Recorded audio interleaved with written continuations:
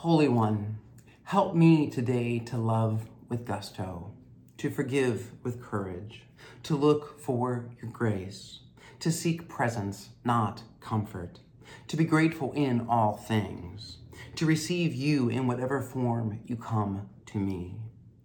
Help me today to be who you created me to be, not what others desire or expect, to trust you in what is difficult, to let your love flow through me without hesitation. Today, I surrender myself to your love that unites me with all creation and with you. For even though I am not fully aware, I am fully yours, and I give you my thanks. I give you my life. Amen. Good morning, Stone Village, and happy Sunday. I hope that all of you are well and safe in this world. All is well in my world. The Lord be with you, and let us pray. Prepare us, O God, to hear your word through the scripture of this day. Confront us with your claim upon our lives. Clarify the choices we must make if our lives are to have meaning and purpose. Help us to respond to the one who came as the bread of life, so we may know life at its fullest and at its very best. In Jesus' name we pray. Amen. The reading today is from Luke chapter 13, verses 10 through 17. Now he was teaching in one of the synagogues on the Sabbath.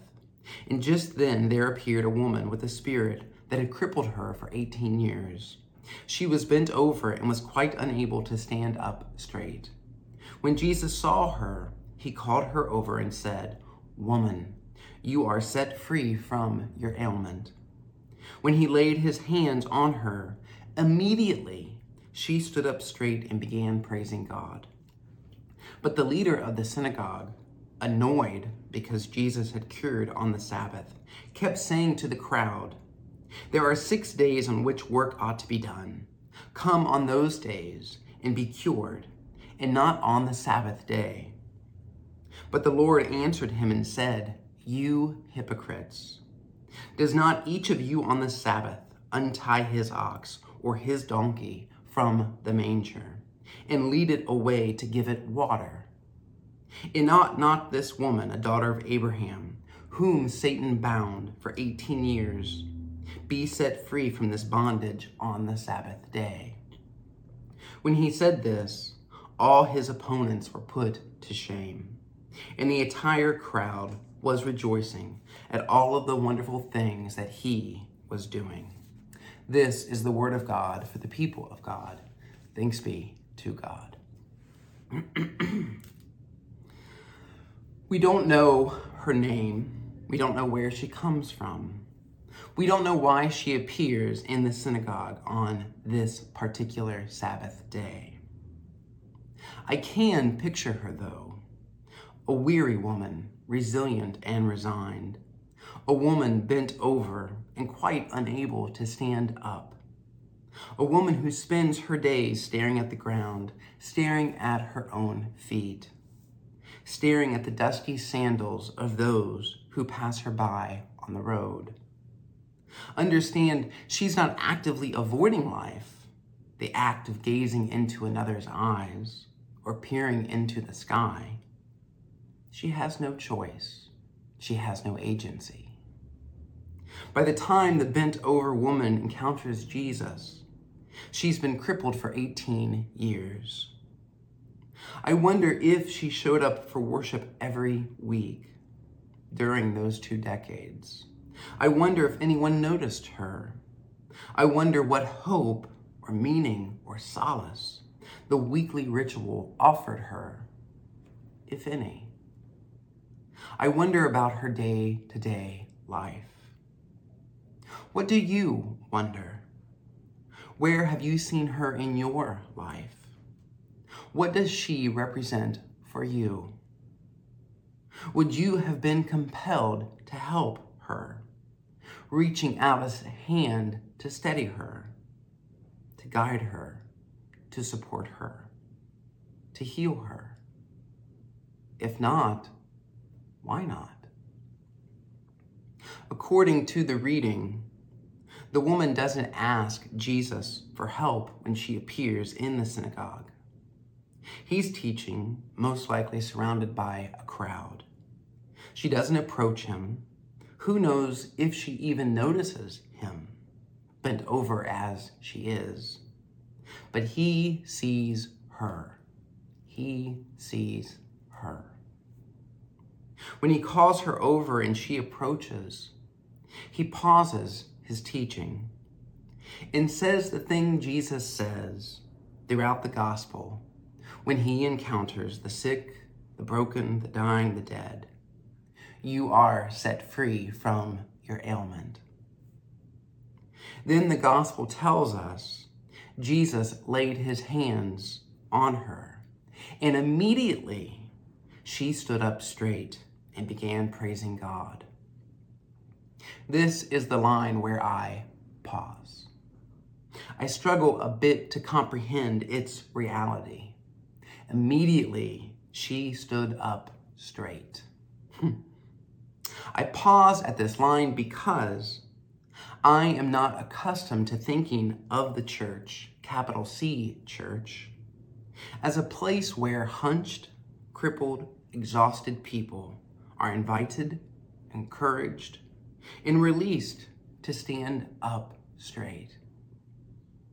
Especially not people who are disenfranchised and marginalized. Women, people of color, the LGBTQI community, the poor, the homeless, the elderly, the incarcerated, the mentally ill, the differently abled, the uneducated, the spiritually broken. Rarely are they offered a place to stand, and certainly not offered a place to stand up straight. It is a bit embarrassing to me, ordained as I am, not thinking of the church as a place where people who are unable to stand up on their own can come to have their dignity restored and their full potential realized.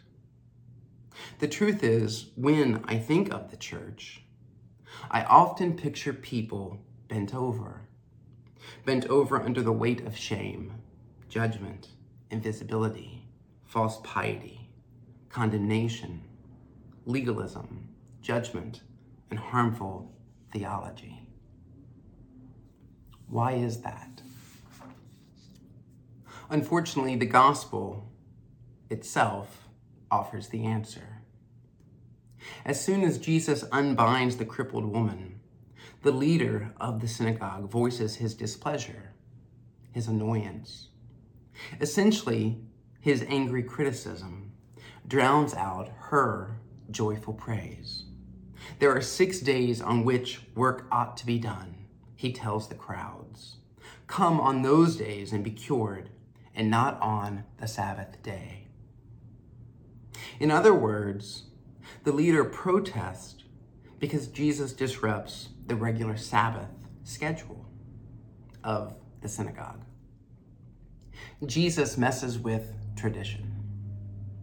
Worse, he places a socially expendable, physically disabled, spiritually vulnerable woman at the center of the tradition. Jesus allows the woman's need to interrupt his own teaching and welcomes her song of praise, even though it upends the synagogue's order of service. To be clear, I do not believe the synagogue leader is a bad man. His intentions are not evil, and his concerns are not without merit. He cares about right worship, right belief, right practice. He cares about honoring the Sabbath, obeying God's laws, and upholding the faith-filled traditions of his spiritual community. There is nothing intrinsically wrong with any of these goals. Believe me, I know. But what the leader misses is the heart of the Sabbath, the heart of God's law, the heart of the tradition. What the leader misses is compassion. The kind of compassion that trumps legalism every single time. The kind of compassion that doesn't cling to orthodoxy simply for orthodoxy's sake. The kind of compassion that consistently sees the broken body, the broken soul, the broken spirit, before it sees the broken commandment. This story, like so many gospel stories, illustrates a basic truth about God's kingdom. The kingdom doesn't care about our timing, or our sense of etiquette, or our obsession with propriety and decorum. The kingdom cares about love. It cares about love now, always right now. Most of us, like the woman in today's story, knows what it is like to be bound by the circumstances that diminish, distort, and wound us. Most of us know, or have known, what it's like to lose agency, mobility, and dignity to forces too powerful for us to defeat on our own.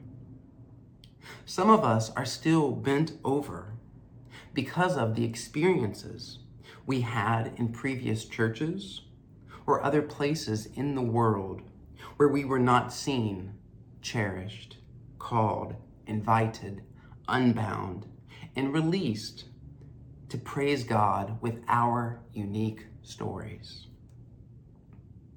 So how, given these realities, can we leave room for Jesus to show up and surprise us?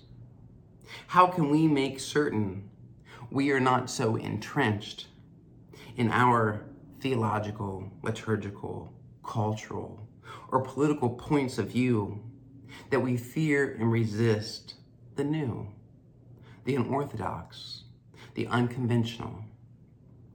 How can we make sure that our opinions, agendas, religious practices, and preferences don't get in the way of God's tender, compassionate unbending?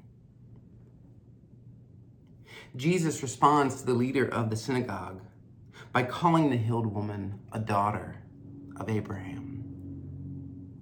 Ought not this woman, a daughter of Abraham, whom Satan bound for 18 long years, be set free from this bondage on the Sabbath day? Jesus doesn't simply stop at freeing the woman. He restores her to community, to her community. At the same time, he calls on the community to repent of its hypocrisy and narrow-mindedness and embrace her as its own, not as an object of pity or scorn, but as a daughter, as an heir, as a human being worthy of both love and dignity. Jesus laid his hands on her, and immediately she stood up straight. And that's the work always before us.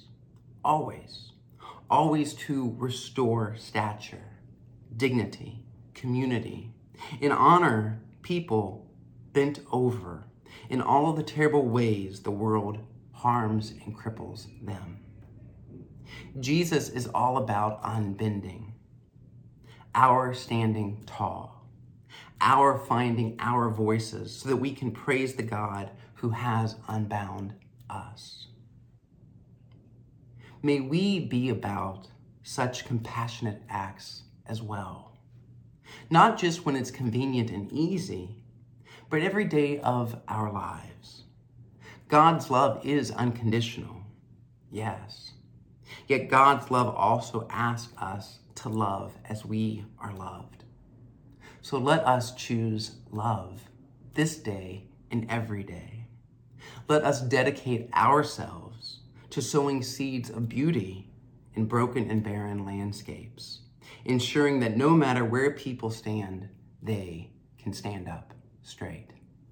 Thanks be to God. Amen. Have a wonderful day, Stoners. I love you, and I'll see you soon. Bye.